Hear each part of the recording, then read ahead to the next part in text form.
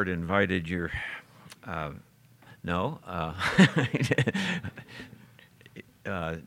turn in your Bibles to Matthew 27:62. Gordon invited your attention to Matthew 27. This is Easter, a special day, of course, for the church and for Christianity and what we believe, dependent, of course, on the virgin birth of Christ and then the death, burial, and bodily resurrection of Christ. That happened in 32 or 33 A.D., depending on how some people figure the dates. So it's almost 2,000 years. So for 2,000 years now, these messages have been preached all across the world in various different languages and cultures and continents, still proclaiming the resurrection, the bodily resurrection of the Lord Jesus Christ. And that's what we want to do here this morning, too. The resurrection is the pivotal point of all history, after all. We are just a spot in history. As a matter of fact, all of Earth's history is a spot in eternity, right? As God has always existed and always will exist. But the cross and this resurrection is the intersection of that eternity. And it was the intersection for you, if you know the Lord Jesus Christ as your Savior, when you found that you could get off that road that leads to destruction and on the road that leads to eternal life, then you took it, I hope, and you became a believer in the Lord Jesus Christ. The gospel, after all, according to 1 Corinthians 15, is the death, burial, and resurrection of Jesus Christ. And once you believe that and accept it as your own, everything changes in this world, and I hope that it has for you. It's interesting that only Matthew has the story, as Gordon began with us in verse 62, about these soldiers coming to Pilate to secure the tomb. Matthew is the one that tells us about this story. Now, all four Gospels, of course, speak of the resurrection and give it to us in a unique way, but Matthew, it's interesting, is a tax collector. He worked for the Roman government, and yet he's a Jew. And he saw the change in his life. He saw what it was to go out from under that darkness and into the light of Christ.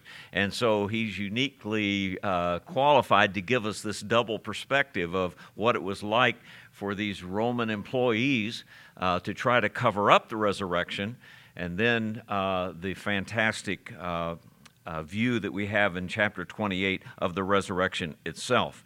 Now, as you read this, it's always been interesting to me that the writers give us the point of view from outside the tomb, not inside the tomb. I'll speak more about that in a minute, but we have to look from outside, just as Matthew had to, Mark had to, John had to. Look from the outside and wonder what's going on the inside. As a matter of fact, isn't it kind of interesting as you read this? You and I might, when we come to chapter 28 and verse 1, we want to change all of a sudden and have a big hurrah, and yet these writers just go on in a very simple, direct, almost quiet way to the resurrection morning, telling us the facts, because that's what we need. We just need to know the facts. We need to know what happened. And also, I should mention, too, that the four Gospels, Matthew, Mark, Luke, and John, give us four perspectives of the same thing.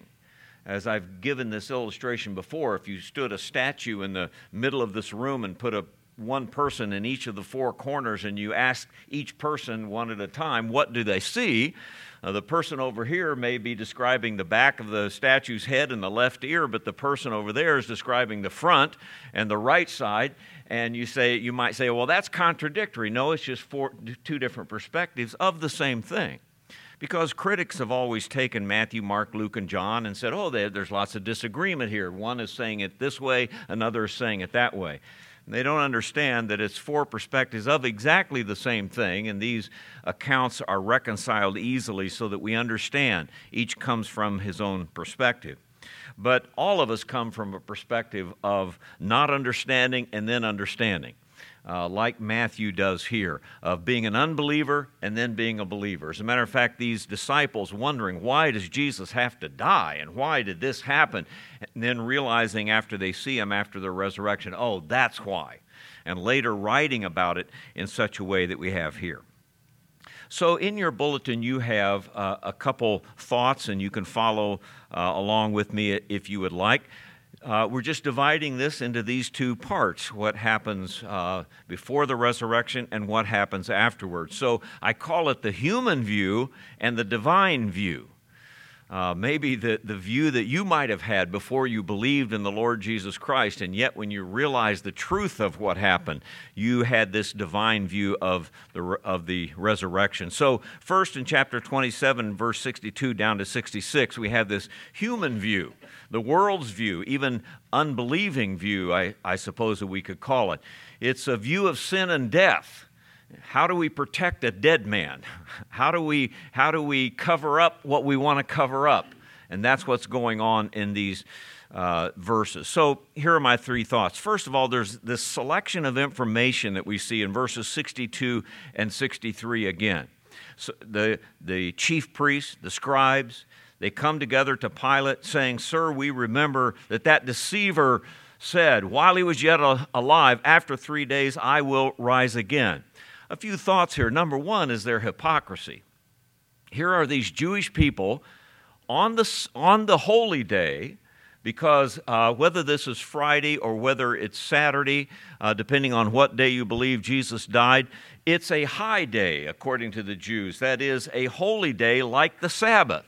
And here these leaders are saying, we have to hurry up and get this crucifixion done and get him in the grave before the Sabbath because we don't want to desecrate the Sabbath. And yet here are these high priests, number one, going to a Gentile in his office and talking to him, which is a no-no.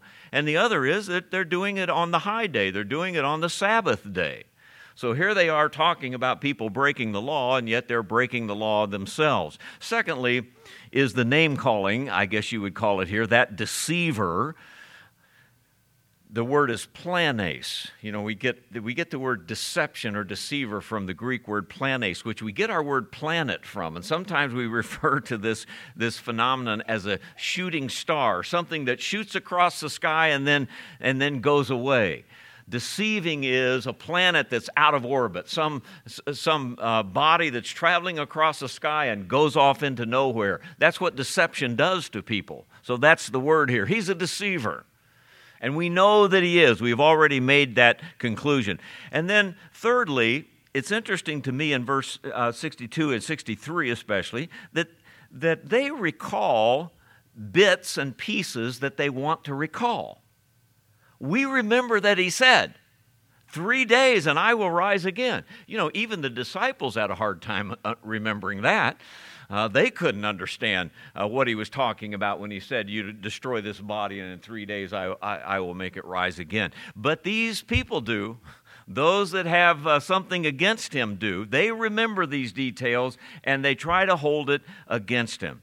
So this selection of information is kind of unique. They've already decided, you understand, that the resurrection is impossible. And that's the world's view of whether we're talking Christmas or Easter, whether we're talking creation or the second coming of Christ. They've already decided these things are impossible. These things don't happen. And so they're going about in their life to arrange their things the way they need because they never believe these kinds of things happen. There's this interesting episode you remember in Acts chapter 17 when Paul went to Mars Hill in Athens, and he's there with the intelligentsia of the day and these people who were the most intelligent, the brightest of anywhere around in the culture of the Greeks. And Paul is preaching on Mars Hill. And as he does, he's coming down to the resurrection. The Areopagus, the Mars Hill, had in their constitution, as it were, there is no life after death. So no matter what we talk about on this hill, you can't talk about life after death. Where is that going to leave the Apostle Paul? Well, you get to verse 31, and it goes like this. Because, Paul preaching, he hath appointed a day in which he will judge the world in righteousness by that man whom he hath ordained, whereof he hath given assurance unto all men, in that he raised him from the dead. It's almost as if Paul beats around the bush in order to get to this statement. He knows the result of it's going to be. And 32 says, and when they heard of the resurrection of the dead, some mocked, and others said, we will hear thee again of this matter. And so Paul departed from among them. They've already made up their mind. There is no such thing. So if you talk about it, we're out of here. And that's kind of what we see here with these Jewish leaders and Roman guards. There is no such thing, so what do we need to do? Well, secondly, in verse 64, there's a presumption of deception. They figure then that these disciples and these others that are followers of Jesus, they're all trying to deceive us. So in this longer verse, it says, here are the Jewish leaders speaking to Pilate, "Command therefore that the sepulchre be made sure until the third day." I'm reading the old version, so I have those older words. You know, you think, well, why can't the high priest do this? Because they had a group of people too that could enforce things. Well, they could enforce things around the temple and within the temple, but not outside the temple. And now they're talking about a tomb outside the city here where it's not their jurisdiction. They have to come to the Roman authority, to Pilate, and ask that this be done. So they come to him and they say, "Make sure until the third day, lest his disciples, deceive us and trick us, come by night, steal him away, say unto the people, he is risen from the dead." And so the last, I notice you had in your version deception. The older version has error, and it's exactly the same word in verse 63 as deceiver. See, that deceiver is going to have a deception. He's going to have an error. And they're going to say that he rose from the dead. They're going to say that if we don't do something about it. Well, first of all, they use this legal action. "You command, therefore." We want the government to step in and enforce what people can believe. And that's exactly what they were doing. And secondly, the disciples are all prejudged as liars. They're a bunch of, they've been deceived, and they're deceiving people, and he was a deceiver, and they're going to come up with this deception. We know that, don't we? You know what's ironic about this? Let your eye go over to chapter 28 and verse 11 down to 15. You see a little paragraph there. And notice what these very same people do later. When they were going, behold, some of the watch came into the city and showed unto the chief priests all things that were done, that is, the resurrection. And when they were assembled with the elders and had taken counsel, they gave large money to the soldiers, saying, "Say this, his disciples came by night and stole him away while we slept. And if this come to the governor's ears, we will persuade him and secure you." So they took the money and did as they were taught. And they're accusing the disciples of being deceivers. And of course, they are deceivers themselves and already had this planned out and even willing to pay people to lie about it if they have to. All of these things from the very beginning, of course. And then in verse 64 again, there's this fear that this might hurt them after all. That's why they have to take care of this. So again, at the end of verse 64, "So the last error or deception shall be worse than the first." This could really hurt us. It might make us look bad in the eyes of the people. It might give us less authority and less power. So we have to do something about this so that doesn't happen. Why is it that people in authority are always so concerned about their own position and their own, how people perceive them rather than about the truth? But they were here. Now, evidently, they just believed all believers in Jesus must be a part of a conspiracy, right? It just has to be that way. Some things never change. There is still that view in the world today that, Christianity is a crutch. People believe in the miracles of the Bible and things like the virgin birth and the resurrection because, they just kind of need some crutch to their weakness in life and so forth. And this is the way it was throughout the New Testament times too. Again, in the book of Acts, in chapter 17, when Paul was in Thessalonica, and he had debated in the synagogues about the death, burial, and resurrection of Christ. It says in verse 5, "When the Jews which believed not, moved with envy, took unto them certain lewd fellows of the baser sort, and gathered a company, and set all the city on an uproar, and assaulted the house of Jason, a believer, and sought to bring them out to the people. And when they had found them not, they drew Jason and certain brethren unto the rulers of the city, crying, These that have turned the world upside down are come hither." These people who are turning the world upside down, these deceivers, making truth into a lie and lie into a truth. Of course, the interesting thing about turning the world upside down is it depends on which side you look at, right? It might be turning the world right side up, and that's exactly what they were doing. But this is always the presumption about believers, and we find it even in the life of Paul also. And then thirdly, from the human view of the resurrection is a jurisdiction then of prevention. So we have to stop this. So in verse 65, Pilate said then, well, you have a watch.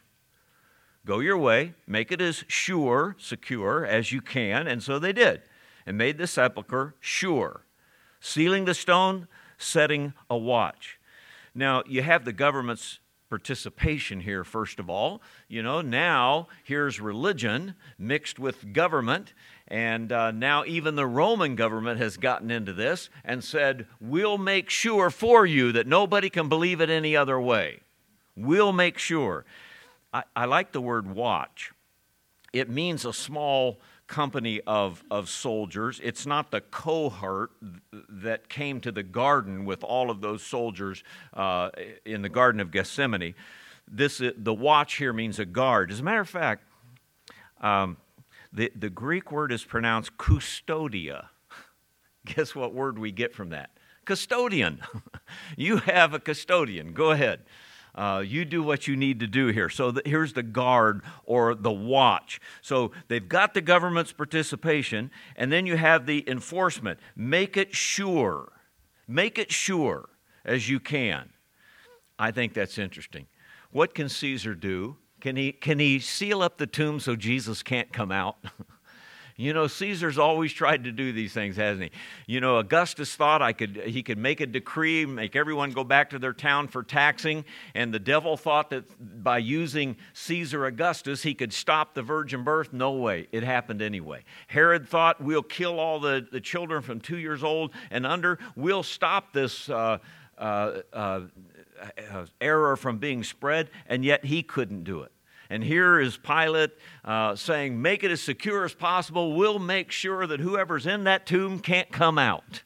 And no matter what Caesar has tried to do, he just can't stop the truth of the death and the burial and the resurrection of Jesus Christ. And then they set a seal on it. So here's a seal. Make it as sure as possible, sealing the stone, which probably means somehow they have a way of sealing it so that seal can't be broken, and if that seal is broken, then somebody's in trouble. You understand that these stones were large disc-like stones that rolled uphill a little bit, and then it rolled back down over the mouth of the opening. And so they could seal it to the stone behind it somehow. We're not told how, but they sealed it. And so if that stone moves, the seal's been broken, somebody's in trouble. And probably these soldiers, we read throughout the Gospels and the book of Acts, as soon as a soldier lets someone out of jail, as soon as someone escapes, that soldier's put to death immediately. So these guys are in trouble, and they know it if anything happens here. Now, it's interesting to me that even still today, sometimes the government has made it so that you have to have their authority to believe anything. Isn't that right? You have to have their permission to believe. You have to have their permission to even speak in a public place. And I think it's interesting that we read, again in the book of Acts, it's going on still. You know what the bottom line is to the human view of the resurrection? The bottom line is it didn't happen. The bottom line is miracles can't happen. And so whatever you're reading about in the Bible, whether it's creation or the second coming, whether it's the virgin birth or the resurrection, those things just don't happen. Jonah and the whale, the Red Sea, all of those kinds of miracles, they just don't happen. Now, you can have personal conviction if you want. Just keep it to yourself. As a matter of fact, you can have a celebration like Easter about the resurrection. Just do it within your church, but you can't do it on government property, and you can't say these things in a public or official way, right? The government has always done this, and unbelievers have always been happy when they have. Well, that's the view, and so here are Roman soldiers guarding the dead. as far as they're concerned, guarding something that can't happen. What a life, huh? And yet that's what they're relegated to. So we go to chapter 28. As I said, in these Gospels, just in a quiet, sure way, but as sure as the sun rises, folks, chapter 28 is going to happen. Caesar can't prevent it. These soldiers can't prevent it. The high priest can't prevent it. No one can prevent what's about to happen. I want to stop and dwell on this thought for a minute. I alluded to it a little bit ago. I want to say again, we never get to see inside this tomb. But something goes on inside that tomb that we have a record of from outside the tomb. We have to believe the record of it. We have to believe the witness to it. But no one, not Matthew, not Mark, not Luke, not John, or any of the other disciples, were standing inside there watching the eyes of Jesus to see when they opened. As far as I'm concerned, when Jesus opened his eyes, resurrection had happened. When he was alive again from the dead, that was it. Everything else is evidence. Everything else is things that we look at and say, that has to be true. It happened in a quiet way. Such a quiet way that Jesus begins from that moment leaving evidence. The garments that were wrapped around his body, the claws that were wrapped around his body, just sink to the stone as he gets up out of them. He takes off the napkin off of his head and he folds it and puts it over here on the stone. Everything and of course he walked through the rock outside. The angel didn't open the door to let Jesus out, of course. He opened the door to let others come in and see. Jesus was gone. Why is it like that? Because we walk by faith, not by sight. Because we have to believe the evidence. And I think for another reason. I thought about this. I think that these kinds of moments are for the Godhead, Father, Son, and Holy Spirit. When God said, "Let there be light," and there was light, there was no one there but Father, Son, and Holy Spirit. And the Spirit of God moved upon the face of the waters. When the Holy Spirit came to Mary, not at the birth of Jesus, but at the very conception of Jesus, no one knew it but Father, Son, and Holy Spirit. Now, maybe the angels were singing because at creation, all the sons of God sang together, and at his birth, the angels are singing and appear later to the shepherds. So maybe at this moment, the angel choir is singing when they see his eyes open. But I kind of think Father, Son, and Holy Spirit, this is their moment. They have changed history. They have done what was in their plan from all eternity, and now everything else is going to be evidence about it. One illustration of that, if I have time to do this. I was sitting this morning before the sun came up, and I'm sitting and I'm looking out, thinking about this very thought. And I thought, how can I illustrate that? I don't know how you do. But here's what happened. This week, Ann and I were kind of getting our springtime things out like you all do, putting the chairs out on the back deck. We put up our awning and she's got flowers out there and things like this. And so I made a little bird feeder. I made a little bird feeder that's just a little platform with posts on it, and it's covered with an old license plate I have from Colorado. And I just stuck it out there, hanging it off the edge of the deck, and put the bird seed out there. Well, I kind of like the cardinals, and I try to put some seed out for them and get them coming in the springtime. And after about the end of summer, they start getting pretty friendly, but it takes them a long time to do it. So I'd gone out early, and I'd take a little sunflower seed, and I put it on that little platform of my bird feeder. And I'm back inside, and I'm sitting there in a chair and looking toward the east, which, by the way, the sun didn't come up until about 10 o'clock today, so, the sunrise services were kind of disappointing. But I'm looking anyway toward the east. And I'm thinking about this thought, and just then, Mr. and Mrs. Cardinal come. Now, my deck is a little bit elevated. It's off the second floor of the house. And cardinals don't come down from above like a lot of birds do. They always swoop low, and they come up, and then you just see them come up above the rail and sit there for a minute. And she's in her gray silk splendor, beautiful looking, and he's in his red royal robe. And immediately she goes right to the seed, and he always kind of stands back and looks around and guards a little bit. And she's already over on the little platform of the little cupola above her. And pretty soon he feels a little braver, so he goes over there. And I'm watching, and I'm thrilled by seeing this. And then they stand underneath this little roof that I had made with the seed underneath and the 4 posts around them. And I don't know if you've seen when the male cardinal gives seed or puts food inside the mouth of the female, probably so she can take it back to the nest. So she will open her mouth and he will drop seed inside her mouth. It looks like they're kissing. It's the coolest looking thing. And so, they do this all the time. And so I'm sitting there watching this, and typical of me, I'm saying, where's my camera? And it's nowhere to be found, How can I get a picture of this? And that what she did was she's standing underneath this, and here's this roof, and she puts her head way back and opens her mouth, and he puts his mouth inside and drops the seed. It looked like that picture after World War II where the sailor's got the girl in his arms, in Times Square, and he's kissing. This is what it looked like. I'm saying to myself, I should have a picture of this. And then I realized it's a moment in time you can't get a picture of. And I thought, how can I explain this? How can I tell? Well, isn't that what we're doing here? You can't see inside this tomb. That is a moment that is for Father, Son, and Holy Spirit and no one else.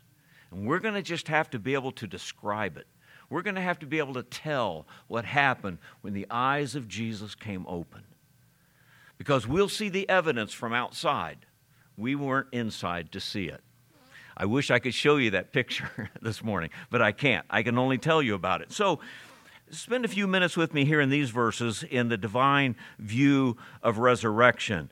Not guarding sin and death, but resurrection and victory now. And my first thought is in verse 1, the number of witnesses to this event that we have.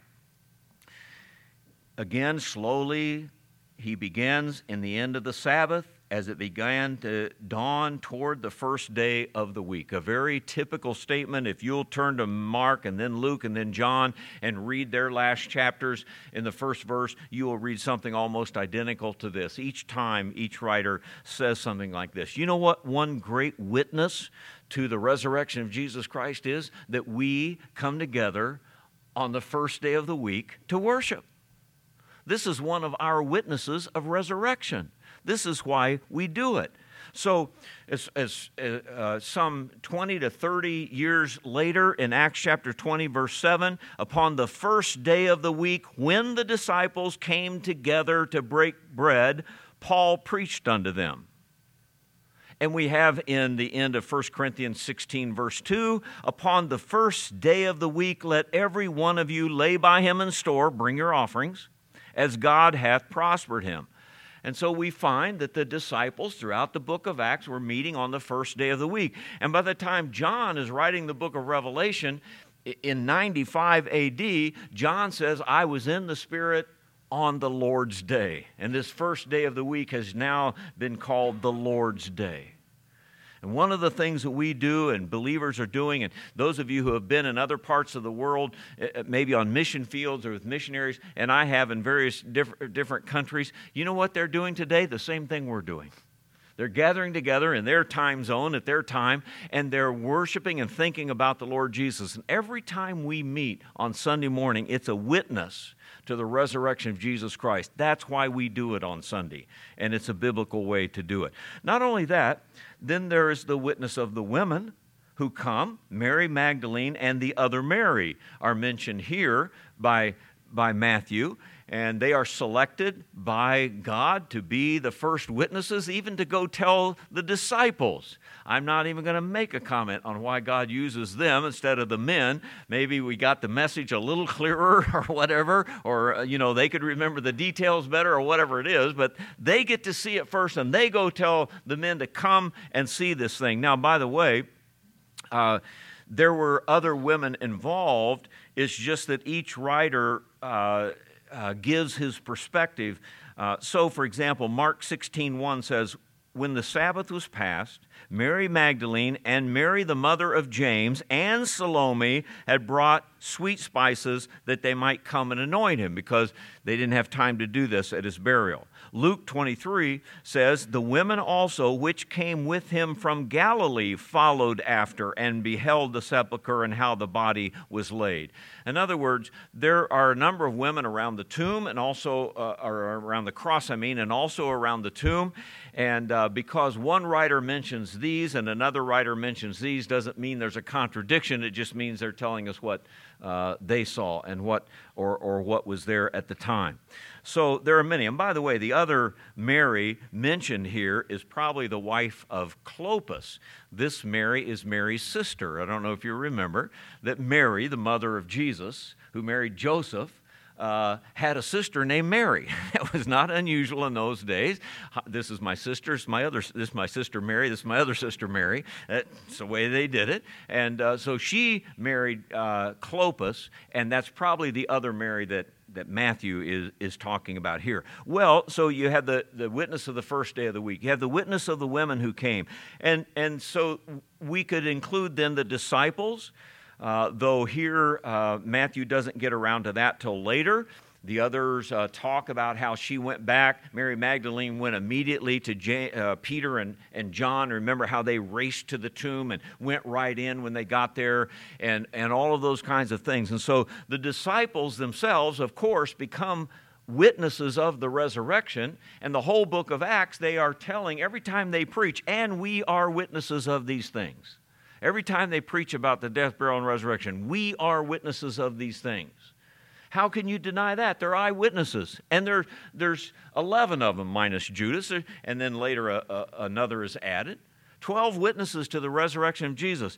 And if they are deceivers, and if they know that this is not true, then tell me why they were all willing to die horrible deaths for this truth and never recant it. Every one of them. Why are they willing to do that?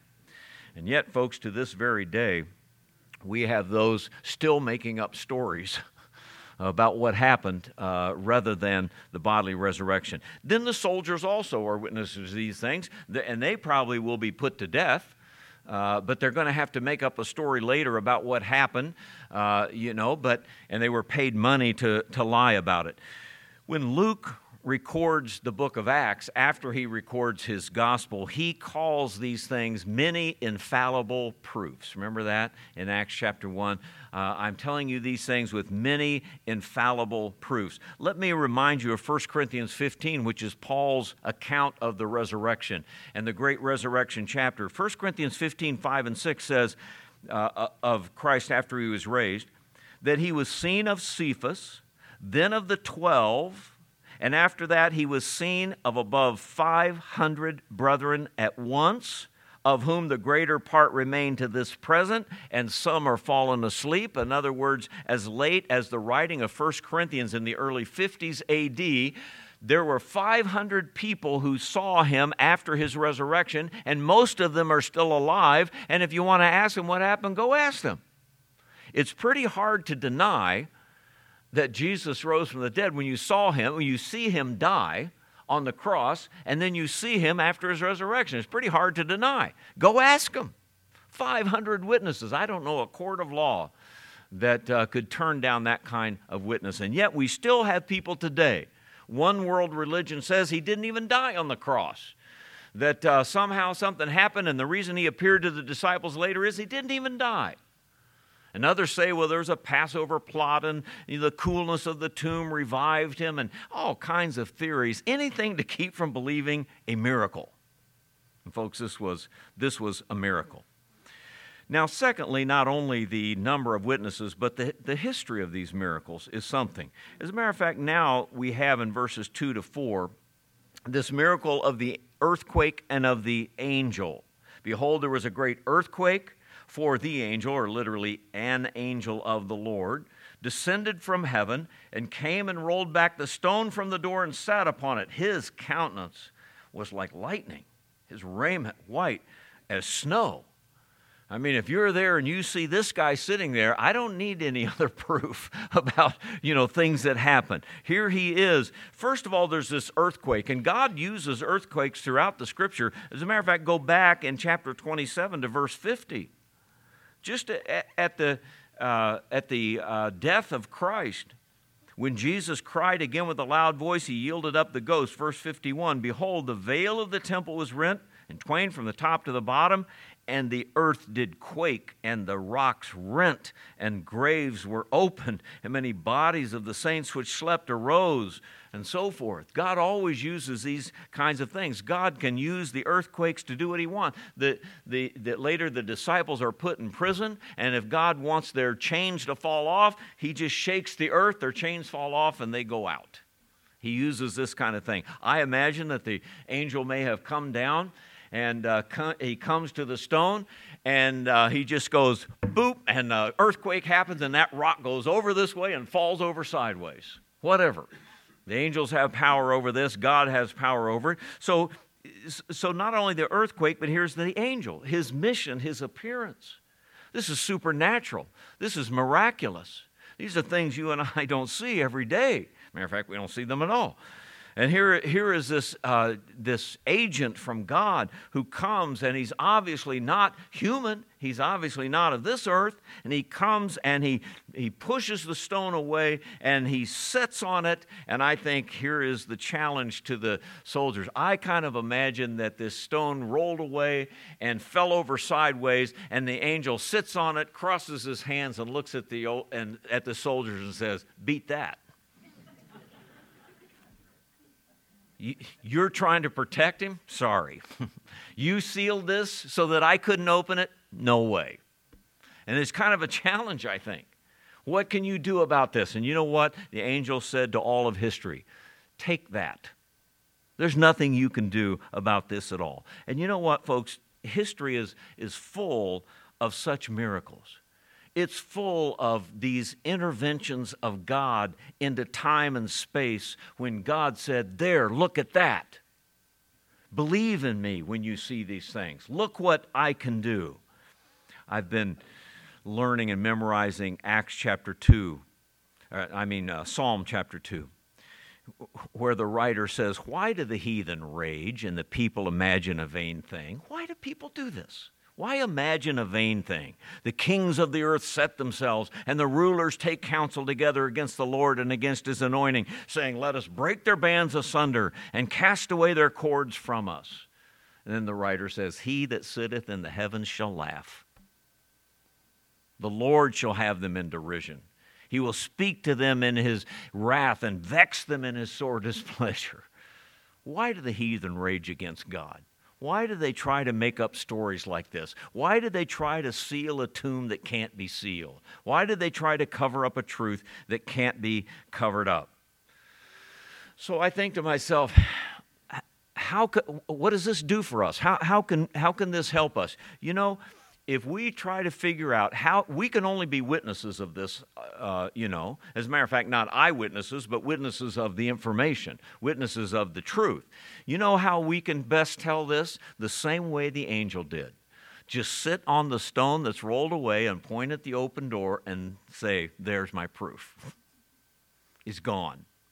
The angel just simply said, go in and look. And later, he does go in with the other disciples when they come. As a matter of fact, there was a second angel there, and they both sat inside the tomb and said, look at this. Just look at the empty tomb. The history has never been able to refute that fact. He is not here. He is risen. And so lastly, quickly, let me give you this thought, the weight of the evidence, especially to believers now. As the angel speaks to the women as they come and to the tomb and what he says to them. So look at verse 5. The angel answered and said unto the women, first of all, fear not. And I say to you folks, there's no need to fear this truth. Jesus Christ is risen. There's nothing the world can do about it. There's nothing the world can do to stop it.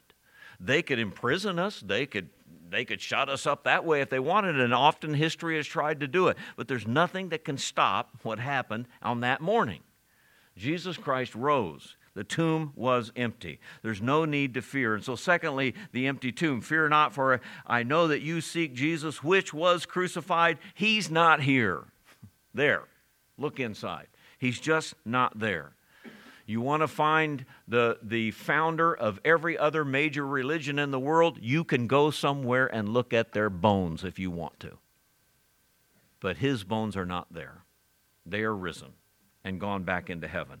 And then he says, he's not here, he is risen. As he said, so do this, come and see the place where the Lord lay, and go quickly and tell his disciples that he's risen from the dead. The third thing is to go and tell, folks. This is our commission. This is what the angel said to the women and to us. Don't fear. Look at this empty tomb and go talk about it. Go do what you should do. And not only that, he says, you tell his disciples that he will meet them in Galilee like he instructed them. And I tell you, go and tell about this resurrection, because we will see Jesus again one day in the air. We will see this resurrected Jesus. He will come and meet with us as he promised to do. And so that's what we do. The gospel is the death, burial, and resurrection of Jesus Christ. The gospel, the good news is that those eyes opened. The good news is that he is risen from the dead. Whether you believe it or not, whether you try to cover it up or not, really doesn't make any difference. That is the fact, and that is the gospel. And when somebody believes that, they can do no less than commit their eternal soul to that person. I'm convinced that people who do not believe in the Lord Jesus Christ do not believe in the resurrection of Christ. If they really believed in that. Now, they may have it in their head. They may have looked at it historically. They may look at it even doctrinally. But if you really believed this happened, you'll never be the same. You can do no less than give your life to that person. And so, if you have, then gladly carry the weight of evidence the rest of your life. Gladly give the testimony out. Gladly say, look, here's the empty tomb. The deniers of the resurrection are guardians of the dead. They're trying to guard the dead. They weren't able to do it then. They can't do it now. But Jesus Christ opened the pathway to eternal life. The angel pointed at it and said, look at this. He's not here. He's risen. That's what we should do the rest of our life as believers in the Lord Jesus Christ. And if you don't know him as Savior, understand what happened. Believe it and commit your life to him. And let him give you that eternal life that he came to give. I trust that you will. Stand now with me, if you will, as we stand for a few minutes and bow our heads, and we'll go to the Lord in prayer, and then we'll sing a song and ask the Lord to speak to our hearts. So let's stand and let's bow our heads and let's pray. Father, how grateful we are for this truth in the Scripture. Father, we realize all else could be true, but if this fact were not true, if Jesus could not conquer death, if he was not the perfect sacrifice acceptable to you, if he was not the sinless Son of God that gave his very blood for us, we would have no hope. But he's not here, he's risen. So, Father, our hearts rejoice and we're glad. Yet, Father, even still as we look at our own heart, our life, we realize that we are poor witnesses, and we are sometimes even afraid, and we don't often speak and tell as we should. So, Father, help us as you help those women, as you help those disciples to give their very lives for this truth. Help us to do the same. And then, Father, I pray that there's someone within the sound of my voice who's never believed in the Lord Jesus Christ, never received him as Savior, that they would look at this fact and look at what he did for them, and this day receive him as Savior. We pray that your Spirit could do the work in that heart as you desire. So, Father, now as we sing this song, remind us of these truths, nail them into our hearts and minds, and may we follow you with all of our heart. And we'll thank you in Jesus' name. Amen. John's going to